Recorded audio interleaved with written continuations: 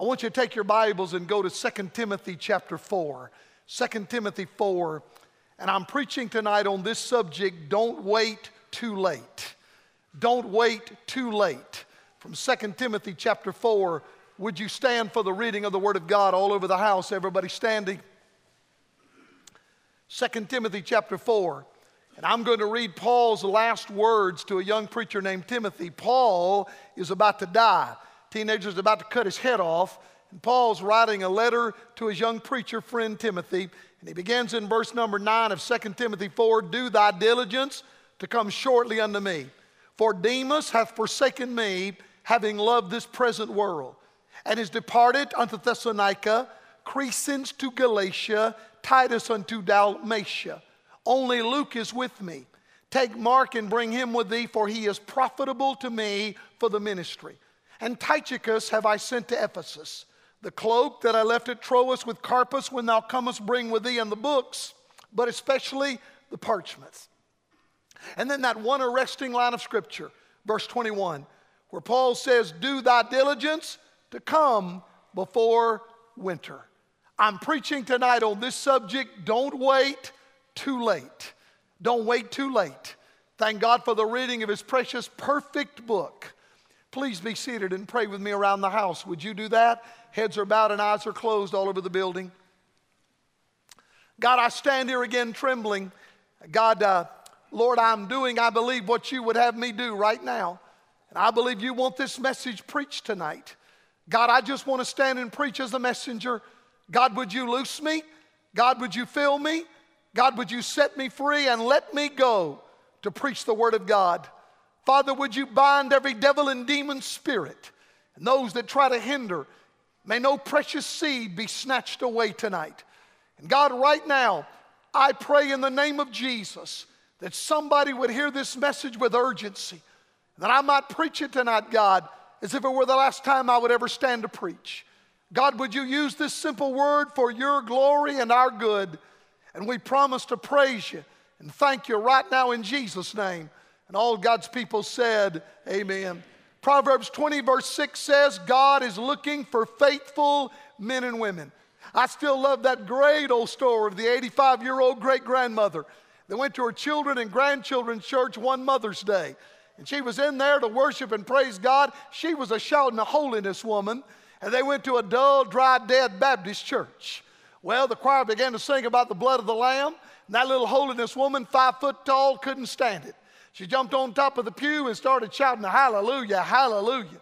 When she did, an usher in a bright red blazer with a gold name tag came up and slid beside her and said, ma'am, you're going to have to be quiet here. You're destroying the dignity of our service. She said, I can't help it. I can't help it. He said, well, you're going to have to shut up. Well, the choir sang a song about heaven. And she started hopping up and down on the pew, saying, come quickly, Lord Jesus, come quickly. And another usher in a bright red blazer said, ma'am, you're destroying the dignity of our service. She said, I can't help it. I got the joy of the Lord. He said, well, lady, you didn't get it here, so you're going to have to shut up and just be quiet. Well, about that time, the choir finished with a great crescendo, and before her kids could stop her, that little diminutive 85-year-old 5-foot woman got loose, started running up and down the aisles of the church, screaming, thank you, Jesus, for saving my soul. Thank you. Boy, they had to get her out of there. About that time, one usher in a bright red blazer was on one side of her, one usher in a bright red blazer on the other side of her. They lifted that little woman up by the elbows, and they're carrying that woman out of the church. She was that high off the ground, kicking and screaming, I'm not worthy, I'm not worthy, I'm not worthy. One of the ushers said, oh, shut up, lady. What do you mean you're not worthy? She said, I'm not worthy. When my Lord came into Jerusalem, he just had one donkey. It's taken 2 donkeys to carry me out of this place tonight. Now, son, I'm going to tell you, that little woman wasn't going to shut up, was she? You know what she was going to do? She was going to keep on. And I've got a message for somebody tonight. That precious little woman was not going to quit. Have you noticed how many people seem to be quitting in the body of Christ? Have you noticed how many people seem to be giving up? Have you noticed how many people don't understand that we're in this for the long haul? Can I tell you what I'm preaching tonight? I'm preaching a message from the man of God, the Apostle Paul, who talks about getting serious for Jesus, doing what God saved you to do, and don't wait too late. Don't wait too late.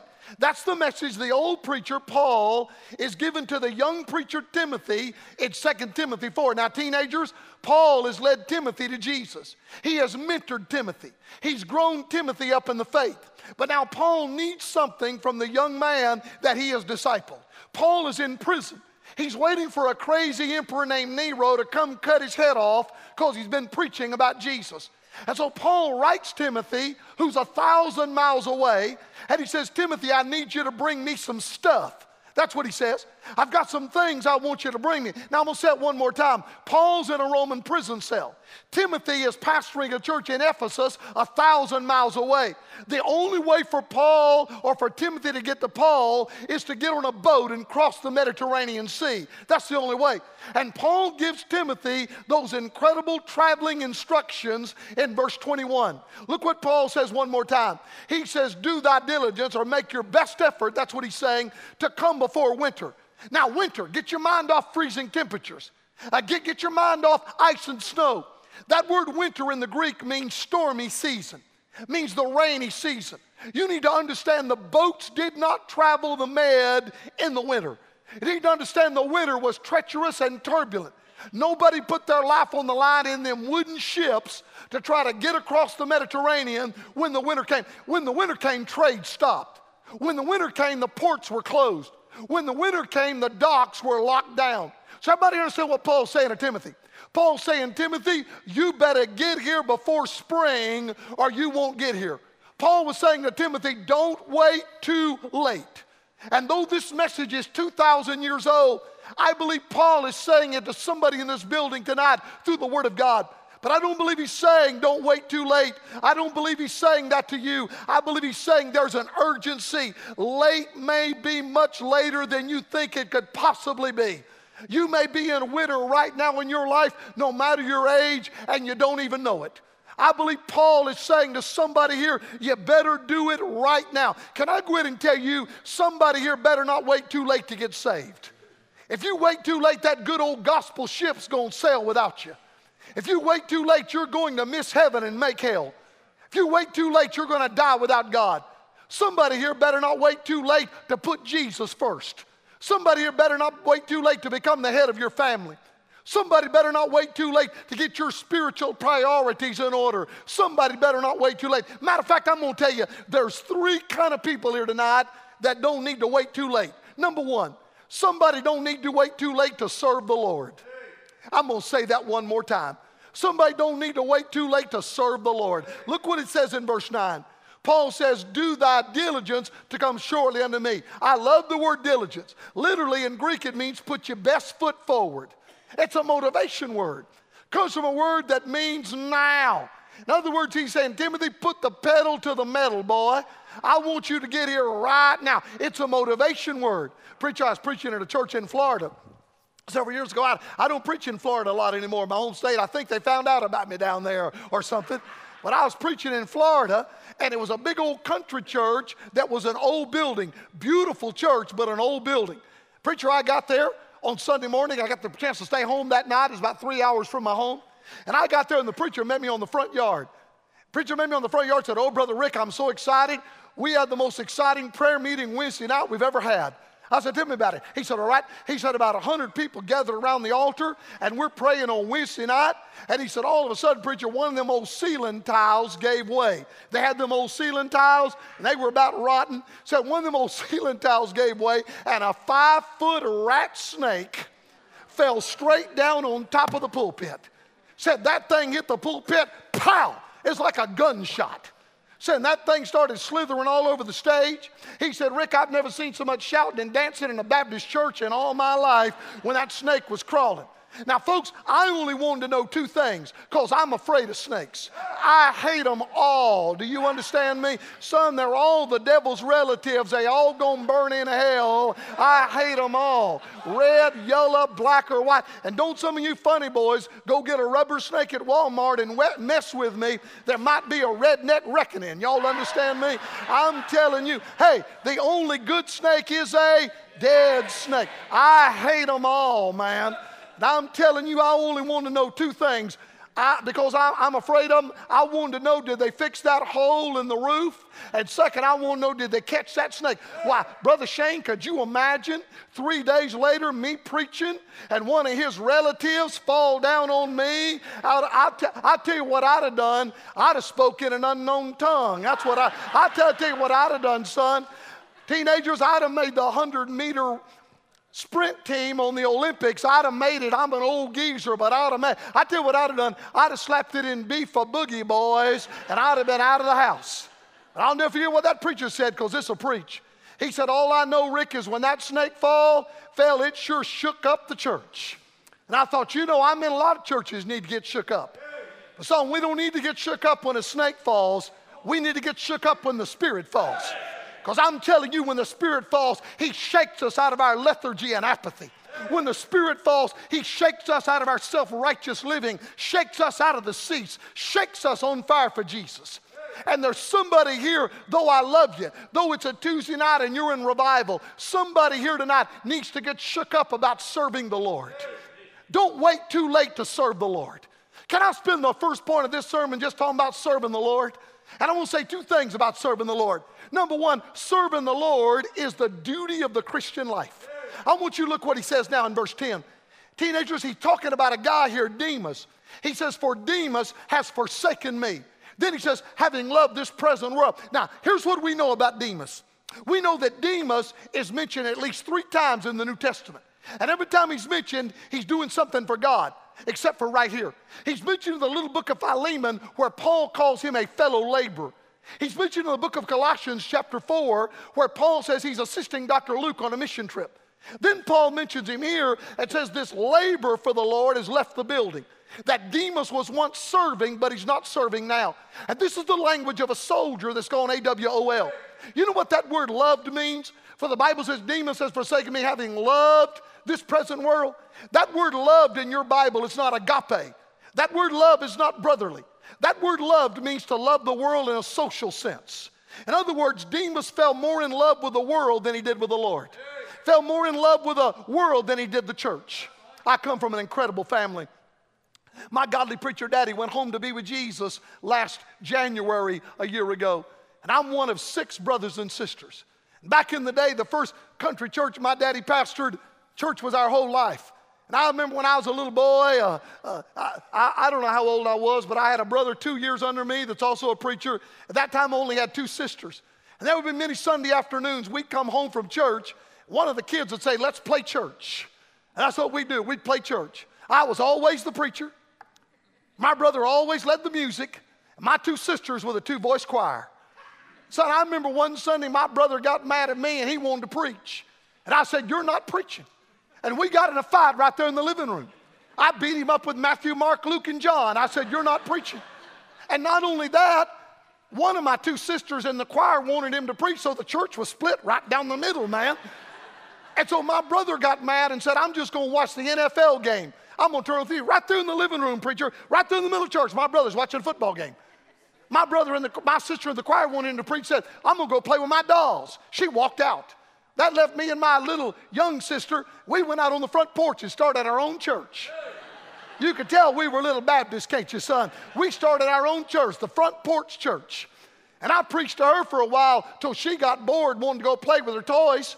Left me on the porch, true story, and I'm preaching to our little dog, our little beagle dog, till he fell asleep. I'm going to tell y'all, I was a discouraged young preacher that day. So you know what? You know what suddenly occurred to me, preacher? My whole church is falling apart. I got one that loves football more than he loves church. I got one that loves dolls more than she loves church. I got one that loves toys more than they love church. But that's that little children's game we played. It was called Playing Church. Now I'm going to tell you something right now.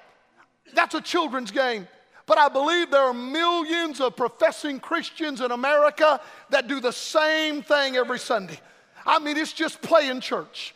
It's just I'm going to come if it's convenient. I'm going to get involved if nothing else takes up my time. I'm going to serve the Lord if nothing else calls for my attention. Oh, come on, son. We got men in our churches that would pay to coach a little league football or baseball team. You couldn't pay them to teach a Bible class. We've got women in our churches that'll break their neck and back working at the concession stand at the high school football game. You can't get them to help out in the church kitchen. We've got teenagers and adults in our church. They'll spend thousands of dollars to send their kids all across the country at every kind of camp you can imagine. They wouldn't spend money to send them to a Bible camp. I mean, we're living in a generation where folks in this day and age, many of them have become so casual about their church attendance, and especially in a great church, a big church like Maysville. This is a great church. Do you know one of the dangers, can I tell you because I love you, is that this church is so wonderful and there's so many people involved. Somebody here might look around one day and say, well, there's a big church here. There's a lot of people doing something. It don't matter whether I do nothing or not. I'm telling you, that's a lie from the pits of hell. For I want you to know if you're saved, blood-bought, you're a gifted child, and I want you to know it's the duty of the Christian life to serve the Lord. Serve the Lord.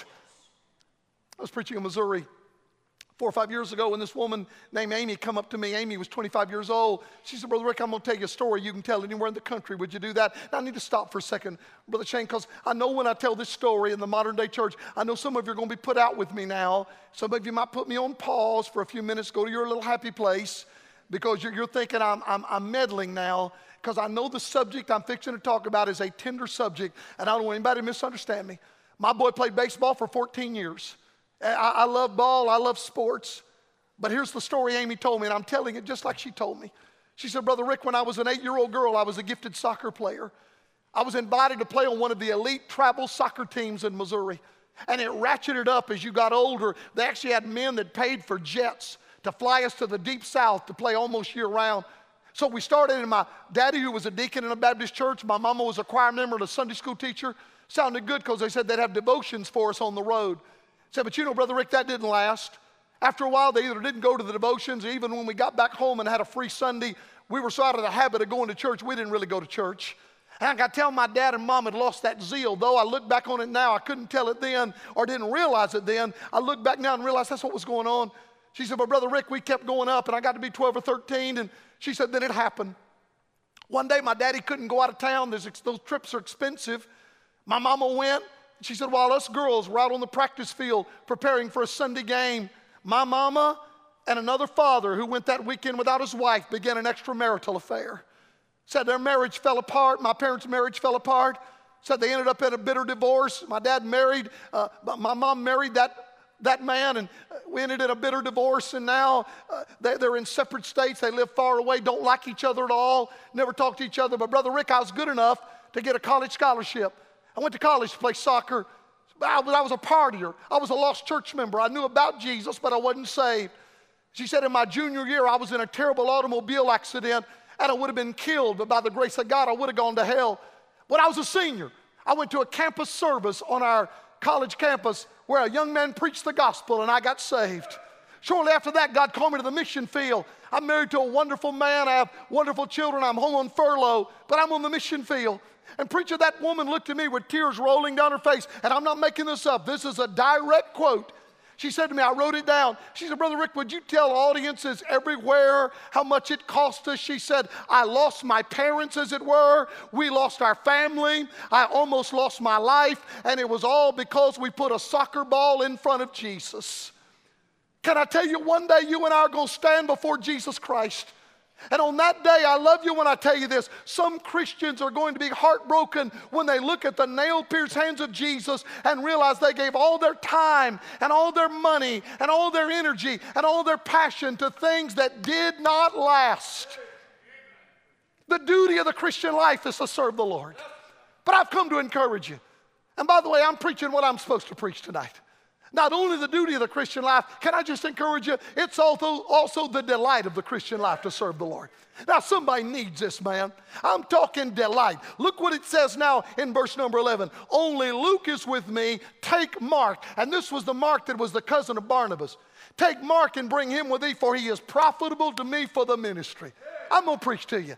That word profitable means useful. Do you understand who this guy Mark was? He wasn't some famous evangelist. He wasn't some kind of gospel singer. He wasn't some kind of soloist. He was one of those behind-the-scenes guys. That's what old Mark was. In other words, he just did what he did to serve the Lord with what he had. He wasn't anybody famous. That's who Mark was. And then I read about these people, Brother Shane, in these epistles, especially verse 12. Verse 12 says, and Tychicus have I sent to Ephesus. And you never heard of him. Nobody names their babies Tychicus. I hope we don't have a Tychicus here tonight. I mean, if you do, it's a beautiful name. I just want you to know that. But nobody's going to name their baby Tychicus. I mean, if you'll look through this epistle right here in that 4th chapter, there's like, 18, 19, or 20 names. If you'll look through all of Paul's epistles, you'll see about 100 names of people that you only hear of once or twice in the Word of God. That's all. And then they're not mentioned again. You know who they are? They're not spiritual celebrities. They're not Christian superstars. They're people that work behind the scenes. Does everybody know that's what the church is made up of? It's made up of the people behind the scenes, man. Oh, come on. Can I tell you, we're living in a generation of the electronic church where there's people that sit back and think, well, if I can't preach like my preacher, and I can't hold a microphone and sing like this dear sister that blessed us tonight, and if I can't even sing in the choir, and if I can't play an instrument, I'm really not much use to the body of Christ. I'm just going to come and get lost in this big old crowd. And can I tell you, nothing could be further from the truth? Are you listening to me? Can I tell you the heroes of the Maysville Baptist Church? Some of the heroes of the Maysville Baptist Church, it's those that do all the little things behind the scenes. I'll tell you the heroes, it's the ladies that are in the nursery rocking a baby that's not even theirs, son. I'll tell you the heroes of the church. It's that preschool worker that's teaching children and picking up trash and trying to calm down Junior with ADDDDD. I mean, those are the heroes of the church. Oh, come on, son. I mean, the kid probably ate red Jell-O or came eating chocolate or something. He's buzzing the walls, and you're about to quit because you're thinking, man, I never get bragged on. Nobody ever talks about me. I mean, it's the truth. Even students. It's never been harder to work with students than today. Not that they're not worth it. Students, I love you. But I know, according to statistics, I got 12 seconds to engage you when I get up to preach. If I don't get you in 12 seconds, you're in la-la land, or you're texting some boy or some girl. I mean, I got 12 seconds, man, in your fast modem world. And how can I do that, preacher? I can't dress slick enough. Can you imagine me in skinny jeans and spiked hair? Well, skinny jeans, but the other one's out of the question, of course. And you know what? I could try to be cool. I could come out here with a hat cocked on the side of my head. There's nothing more disgusting than a man my age trying to look cool. Skinny jeans, I could walk all bent over like a 13-year-old that looks like he's got rheumatoid arthritis. I could limp around, go stuff like yo dog and stuff like that. But son, that's not going to help some teenager. But I tell you what does help them, just like the children and the students. Do you hear me, nursery worker?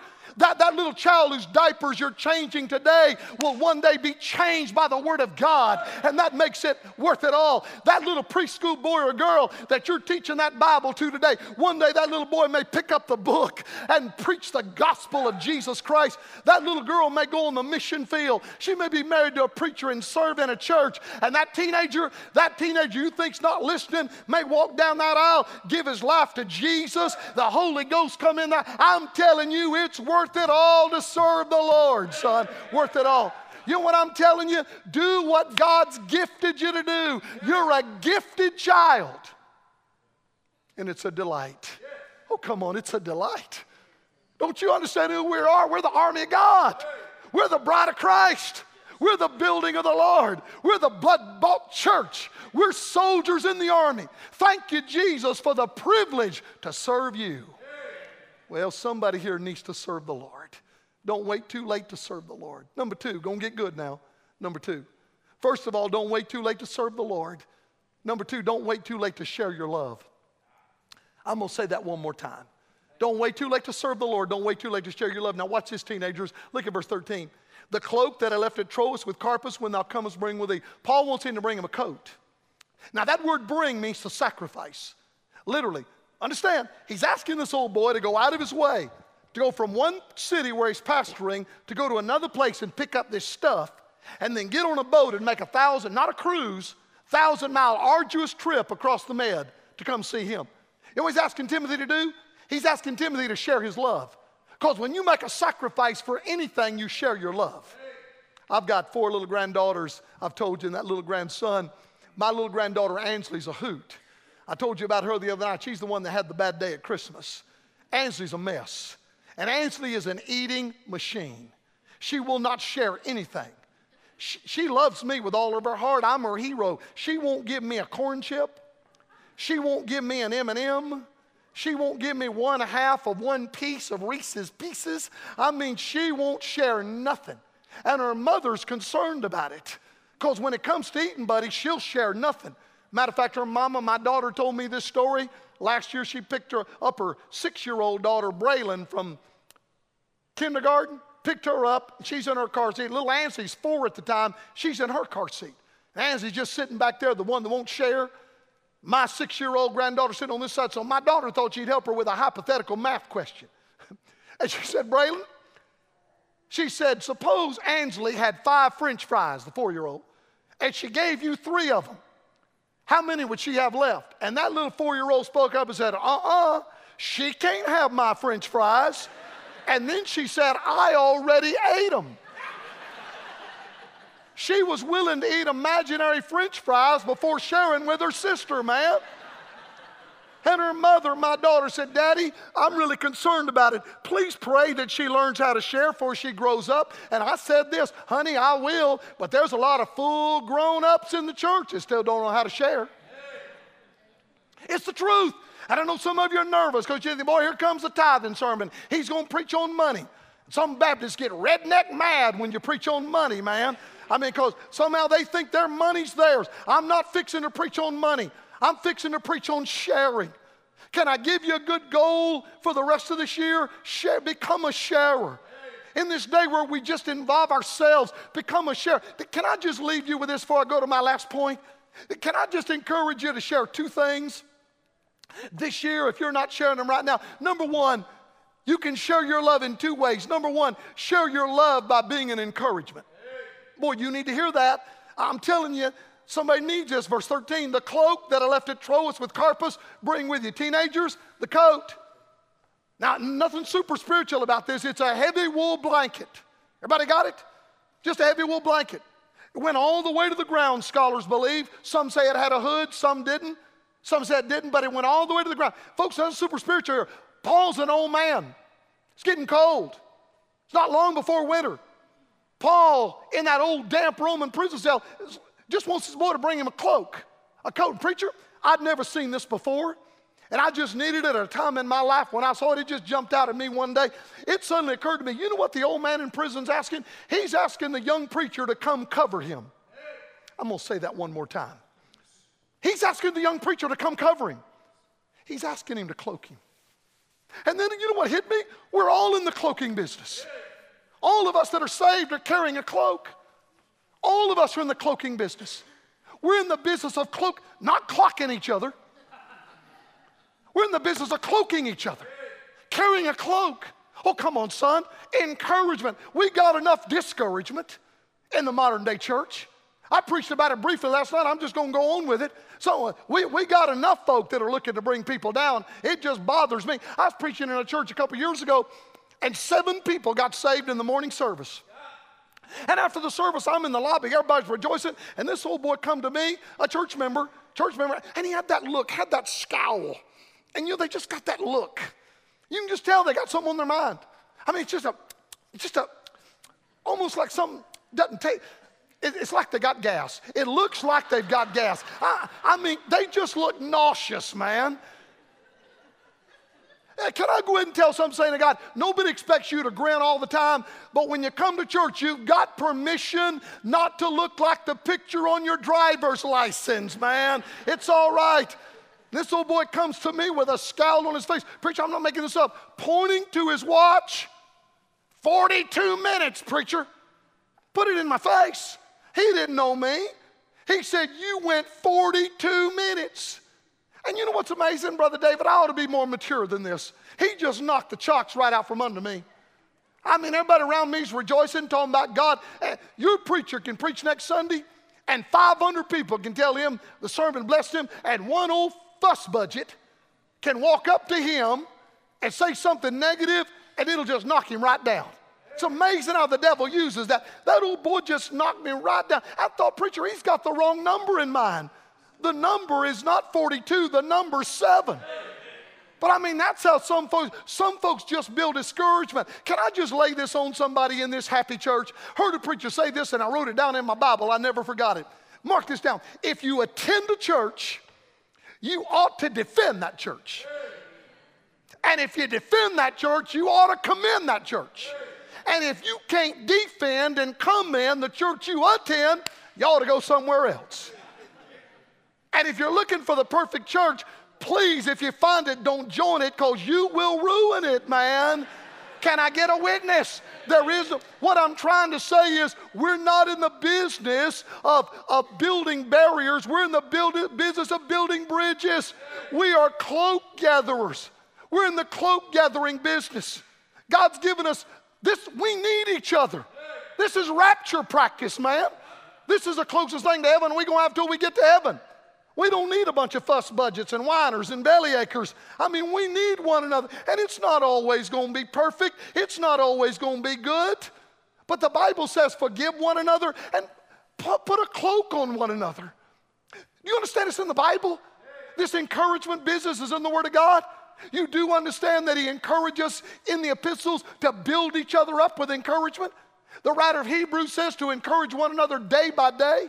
You remember when old Moses got ready to leave the Israelites, when God was going to take him to the promised land? God was going to take him to heaven. He couldn't go to the promised land when he hit that rock. I preached about that, I think, last night. Don't y'all remember? Old Moses stood Joshua up in front of the people. 2 million of them had griped and grumbled. And old Moses said, this is Joshua. He's your new pastor. Encourage him in the Lord. You remember when Jonathan was running, or David was running from Saul, and Jonathan, Saul's son, came out to the woods to encourage him? He said this. He said, I've come to encourage you in God. You will be the next king of Israel. Remember Barnabas, the son of encouragement, encouraged the saints of God in the book of Acts when persecution was breaking loose. Folks, we're in the encouragement business. We're in the cloaking business. And can I tell you real quick how to cloak somebody? There's several ways. You can cloak somebody with prayer. You cloak somebody with your pen. My wife does that. She's the best at it. Preacher, when I go home, Miss Miriam, when I go home this week, I'm going to have 5 or 6 cards on the kitchen counter to sign that she's going to send out. She does it every week. And you have no excuse for not doing it now, son, in this day of text messaging and emails. But I want to tell you one of my favorites. Before I go to my last point in a moment, I'll tell you one of my favorites. Cloak somebody with prayer, cloak somebody with a pen, but cloak them with your presence.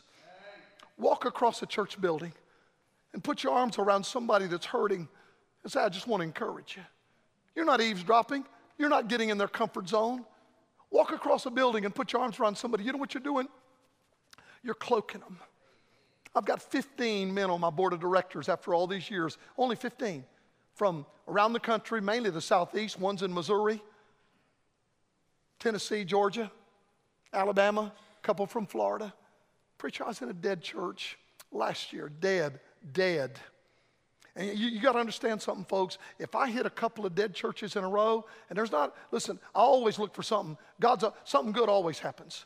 But if you go to 2 dead churches in a row, it'll suck the life right out of you. I mean, folks are just looking at you like, hey, go ahead, buddy. A lot better than you've tried to revive me. And buddy, if I revive you, you're in trouble this week anyway, son. But they'll just look at you. Preacher, I was in a church like that, sucking the life out of me. 75 people in a 500-seat building because they'd had 2 or 3 church fights. The preacher knew they were hurting. The whole place was hurting. And you know what the devil does? The devil beats me up when I'm in a church like that. He makes me, you're a terrible husband because you're away from home. You're a terrible evangelist. Nothing ever happens. Preacher, I walked in church that night. I mean, I was just beat to the socks. And I walked in church, and on the front row was a fellow named Brother Cook. Brother Cook lives in North Carolina, and he was about 2 hours away. And I knew it took him 2 hours to get there. He left his job that day, students. And that guy walked over to me in the corner, put his arms around me, just began to hug me. He said, Brother Rick, I don't know why, but God sent me tonight. God told me to come. I left work early, and I've just come. I wanted to encourage you. That old boy prayed for me. I'm just crying like a baby.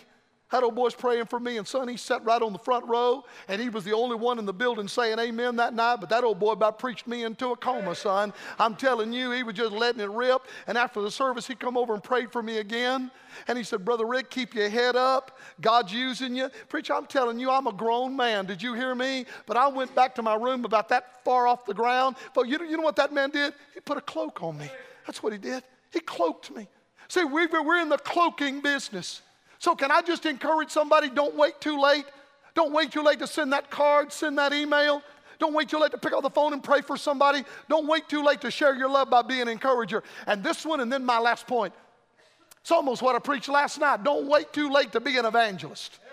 Because look what he says in the rest of that 13th verse. The cloak that I left at Troas with Carpus, when you come, bring with you in the books, but especially the parchments. Now I'm going to tell y'all something. If I ever feel like quitting, that verse just lights me up. You know why? This old man's about to die, son. But he's not sitting in the corner of a jail cell sucking his thumb. He's not about to resign. He's about to resign. He says, go ahead and bring me the books, Jewish history books, scrolls, scholars believe maybe. But what lights me up, teenagers, is the word parchments. It means animal skins. Boy's going to keep writing. You use the animal skins to write on. You know what Paul's saying? I'm going to keep on writing. I don't know when I'm going to lose my head, but until I do, I'm not going to lose my heart. And I'm just going to keep on writing in the name of Jesus. I'm going to keep on keeping on telling people the good news that my Lord and Savior Jesus still will save their soul. Be an evangelist. You never know who you're impacting. Anybody here ever been to the Billy Graham Library? I've been several times, but I went last month when I was in Charlotte because I want to take my boy. If you've never been to the Billy Graham Library, you need to go. Think about that great day when Dr. Graham was ushered into heaven. Can you imagine the millions that met him in glory? I'm telling you, what a story. Everybody knows Billy Graham. Preached to more men than any Christian man that ever lived, they said. Everybody knows Billy Graham. Do y'all know where it all began? You ever been there? It's on that big plaque in one of those rooms. It all began when a Sunday school teacher named Edward Kimball walked in the back of a shoe store where one of his students was attending, a young boy by the name of Moody, D.L. Moody. And he was in the back of that store, and Edward Kimball went back while he was on his break, while Moody was on his break. And on the floor of that stock room in that shoe store, he led that young man to Jesus Christ. And Moody became a dynamo for God. Grabbed one continent in one hand and one in the other and jerked them in revival. He was so full of God, he went over to England and preached, and there was a preacher in the crowd that had gotten cold. His name was F.B. Meyer. And Meyer got so worked up by the passion of the young man Moody, got so turned on for the Lord, he renewed his life, started preaching all over Europe and came to America. While he was in America, he started touring colleges preaching, and there was a young student by the name of Chapman who had a lot of doubts about God that he even existed. First name was Wilbur. And Chapman came to one of those services while old F.B. Meyer was preaching. Old boy got saved, became an evangelist, traveled the country as a flaming evangelist. And there was a young man on fire for God that wanted to work for Wilbur Chapman. He was a young man that used to be a baseball player and a drunk named Sunday. What a great name for a preacher. Sunday, first name Billy. And Billy Sunday started going to Wilbur Chapman, got on fire for God, became the evangelist of his era that rocked America. And he started an organization called Business Men's Committee for Evangelism. And when he had left the scene, Charlotte, North Carolina wanted to have Sunday successors come, and they got the Businessmen's Evangelistic Committee to recommend an evangelist, and they recommended a guy named Mordecai Ham. And while he was preaching that citywide revival in Charlotte, there was a teenage boy in the back named Billy, last name Graham. And when the invitation was given, he walked down the aisle and gave his life to Jesus Christ. And he has touched more lives than any Christian in history. And everybody knows Billy Graham, and preachers know Billy Sunday and Wilbur Chapman and F.B. Meyer, and most of you have probably heard of D.L. Moody, but I'll tell you, heaven knows Edward Kimball, the Sunday school teacher that walked in that back. Oh, son, don't you you never know who you're talking to, son. You might be witnessing to the next Billy Graham or the next missionary that rocks the world. Can I just encourage you? Be faithful. Don't ever lose the message. Jesus saves. Jesus saves. Don't wait too late. Don't wait too late to serve the Lord. Don't wait too late to share your love. I'm done right now, very briefly. Number 3, listen to this. Somebody needs this now. Don't wait too late or your soul will be lost. Go to verse 21. Do thy diligence to come before winter. Now, students, I'm not being corny. I want you to hear what I'm fixing to say. Winter. Everybody in this building's got a spring, summer, fall, winter. Just like the 4 seasons of life, 4 seasons of earth. Of nature, we have 4 seasons. And some of you cool students, some of you 13, 14, 15-year-olds, don't look at me like, oh, preacher, I'm in spring. You just don't know. You might be in winter right now and you don't know it. You're in winter when your life's over. I mean, God's ordered your steps. Teenagers die all the time. And you have no idea when winter comes. You might be a strapping 30, 40-year-old man. You might be in winter right now and don't even know it. I'll say it one more time. Everybody's got a spring, summer, fall, winter. You know what he's saying to Timothy? Paul was, hey, Timothy, come before winter. Don't miss the boat. And I'm going to say this to somebody in the building tonight. Don't miss the boat. If you miss the boat, it's going to sail without you. And you're going to be left behind. I'm going to say it one more time. Don't miss the boat. I want everybody to know something. You're either going to leave this world one of two ways, because the worst thing about death is not death itself, it's what follows after death. You're going to leave here a child of God or a child of the devil. You're going to leave here on your way to heaven or on your way to hell. You're going to leave here saved or you're going to leave here lost. There is no middle ground. Everybody's going to leave here in one condition or the other. And you cannot get saved on the other side of death. If you're going to get saved, you get saved now. Some of you almost got saved when Brother Shane was preaching last Sunday or the week before, or maybe when Brother David was preaching. Some student almost got saved last year, but you put it off, and you don't wake up one day and get saved when you get ready. You get saved when the Holy Ghost calls you, and He's dealing with your heart right now. That voice you hear, no matter whether you like me or not, that voice inside you, that other voice, that's the Holy Ghost. And He's telling you to get saved. I don't have many stories like this, but I'll give you this one in closing. And it happened just like this, preacher, no embellishment. In the 1970s, I'm a product of the Jesus movement. Billy Graham himself called it the last great awakening in American history. The Jesus movement, it impacted the nation. That's where we got the saying, one way to God and all that. Some of the Christian music we have today took its roots in the Jesus movement of the 70s. I'm a product of the Jesus movement. I got saved in the Jesus movement. Lost 16-year-old church members, pastor's son. I got saved. Got turned on for Jesus. So I preached my way through Bible college. Bible college, I preached those Friday, Saturday, and Sunday revivals. They were phenomenal. Those weekend revivals. Teenagers would come on Friday, and then by Sunday the church would be packed, and students, so many were called to preach, so many were on fire for the Lord. I was in Bradenton, Florida. Gave an invitation on Friday night, and there was 50 or 60 students there, y'all. And students, all those students were sitting together, and they all came down and they fell at the altar, all of them. And I could hear them weeping, preacher, and I wasn't eavesdropping, but I could hear them praying, God save Bill, God save Bill, God get a hold of Bill. It didn't take a rocket scientist to see who Bill was. Bill was a tall fella standing over here all by himself because it had been vacated around him, and he was doing what we call white knuckling the pew. Had his hands down like this, had head straight down, and that 15-year-old boy was holding on that pew, and those kids were saying, God save Bill. Found out after service because I asked the preacher who Bill is. He told me, he said, Brother Rick, the only reason he comes is because he's got a crush on one of our girls. That's why he's here, but he's so lost, so lost. On Saturday night, preacher, they did the same thing. They came to the altar, God save Bill, God save Bill, God save Bill. Bill stood right there. Sunday morning, same thing. That revival was rolling now. People were coming, people were getting saved. And old Bill, straight down, hands on the pew. Sunday night, last service. And you know what we sang that night, Brother David? Just As I Am. It's a great invitation song of the church, but it was in the 70s, man. Just As I Am. And that preacher stood there, pastor, because old Bill's standing there, and those kids are praying again. Kids are getting saved. Bill's standing there. That preacher said something that I hear almost every night of revival somewhere. We're going to sing one more verse. And I can't tell you what verse we were on, but they all follow the same pattern. Preacher, I wasn't trying to, but I'm trying not to. I'm watching Bill. I can't help it. I mean, the burden of that church.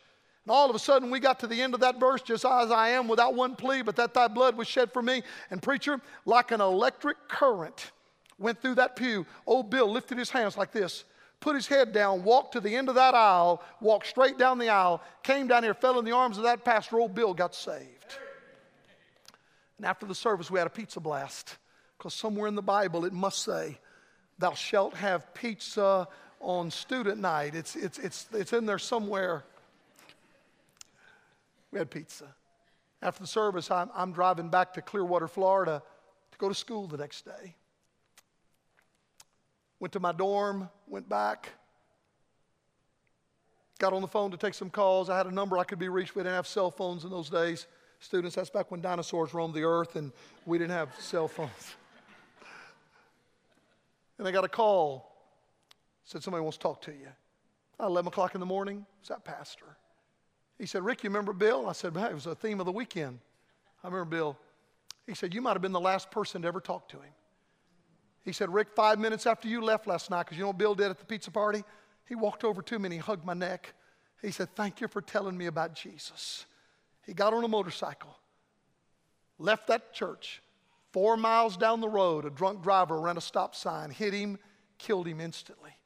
He said, Rick, I'm having his funeral in a couple of days. You might have been the last person to talk to him.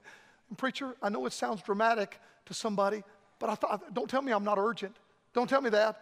I saw an old boy get saved in the last service, of the last invitation, of the last line, of the last verse, of the last song he would ever stand for.